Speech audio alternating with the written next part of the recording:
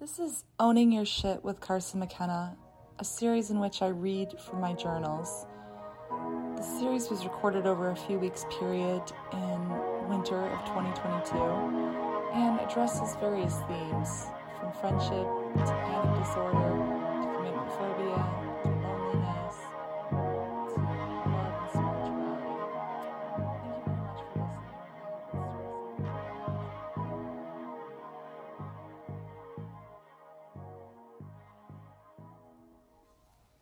Good morning. I'm on my second cup of French roast. Is there any scent richer? Any taste more welcome?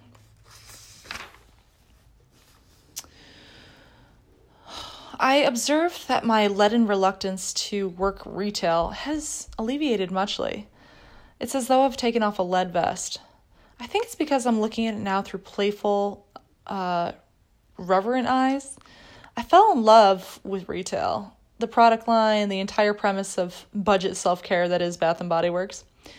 The trash started to taste yummy to me, like a Frito casserole. Once I let down my defenses, my impulse to safeguard a certain level of culture. I'm embracing it the way you sing along at the top of your lungs to the number one song in the country. Basic culture is basic because everyone basically loves it. Bath & Body Works is Disney. Bath & Body Works is a Carnival cruise. Bath & Body Works is tailgating. Bath & Body Works is football Sundays. Bath & Body Works is Gretchen Wilson, redneck woman on karaoke. Bath & Body Works is an anniversary dinner at the Cheesecake Factory. Bath & Body Works is flannel in an Instagram photo shoot in a pumpkin patch. Bath & Body Works is matching pajamas for the family on Christmas morning. Bath & Body Works is a Hallmark card with gilded lettering on Valentine's Day. Bath & Body Works is American. I'm working there later today.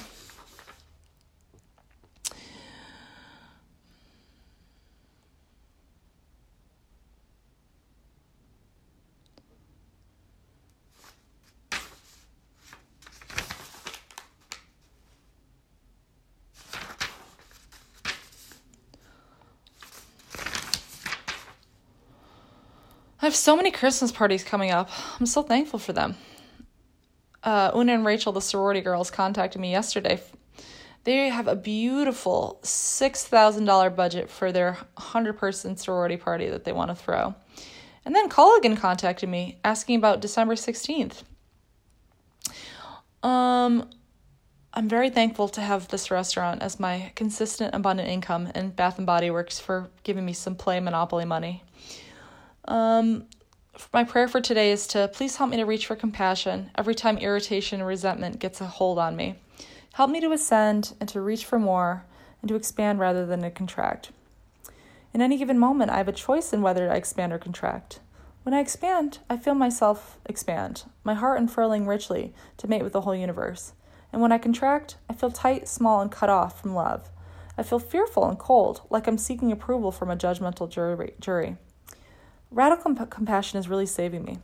For instance, yesterday, I fell into a few pitfalls. When Poppy's mom contacted me, I initially contracted. I didn't want to. She asked if I was willing to host their rehearsal dinner, and I didn't want to because Poppy and I are no longer friends, and she unfollowed me. I could feel myself seeking righteousness through blame. I wanted to scream, so she unfollowed me. She acted weird first. She's not friends with anyone in our friend circle anymore.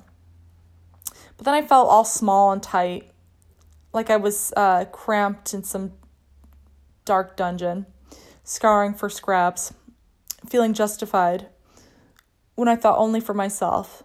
Everyone else is. But then I sunk deeper into her mom's email. I guess the dad had open heart surgery and barely survived. I could feel my heart growing to crush my objections. Why fucking not, I thought. We can host her rehearsal dinner. I'll write her mom back and say that we'd love to have her. We are available that day. I'm not going to lie like I originally planned and say that we were booked.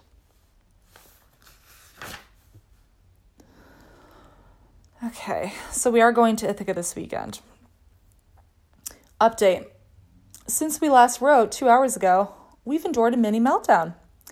It was preempted by Justin, the Francophonic Canadian, who's telling me he's only on holiday and, quote, not looking for anything serious, unquote.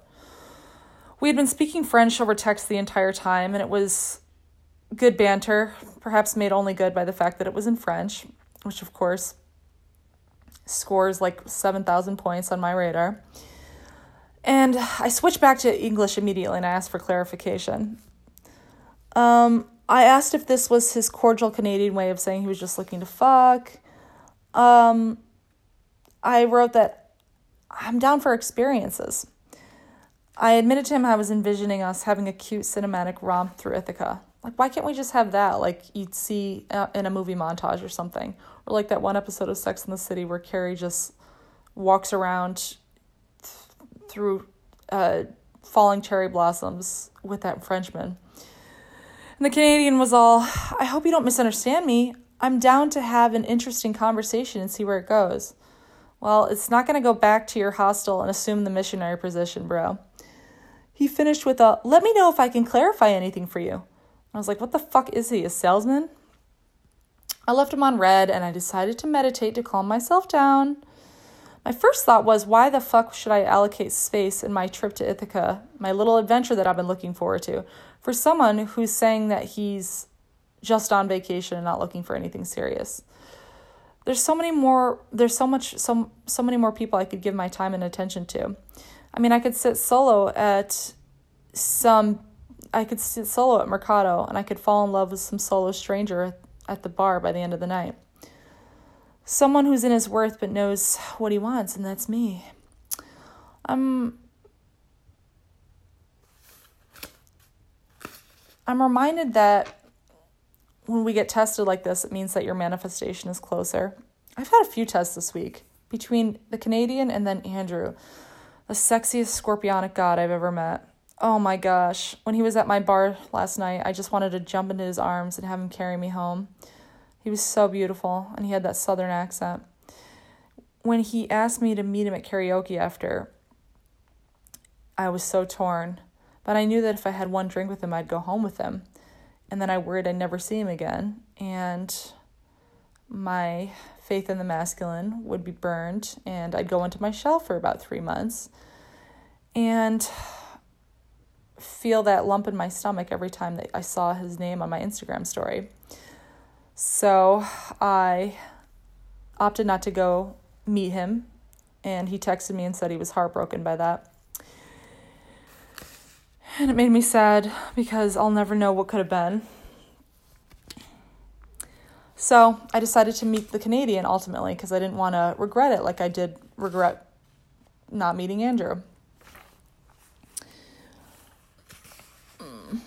We've agreed to meet for coffee at College Town Bagels tomorrow. I was going to be sitting there and writing anyway, so he can just sit there and he can just come and meet me. That way I'm not going too far out of my way. I like that. It's a nice little compromise.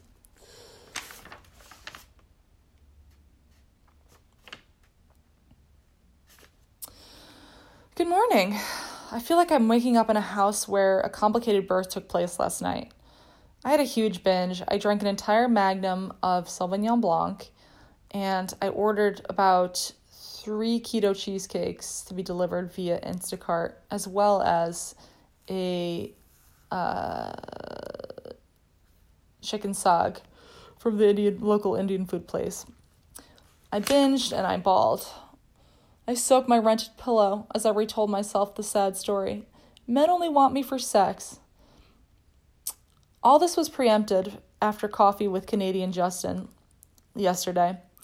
So we meet, we're having conversation in English. We talk for about 45 minutes. We order lunch. He doesn't offer to buy mine, which, you can't help but make a mental note of, because that means that it's going to be a platonic relationship. So his closing question to me after lunch was, do you want to fool around? I wanted to say if I wanted just that, I could have that with literally anyone in the coffee shop. Fucking duh. And I could also get them to buy me lunch. Like, what the fuck? Couldn't he see it through my eyes? Like, I didn't get it. The old familiar resentment and my drooling female ego were kicking up.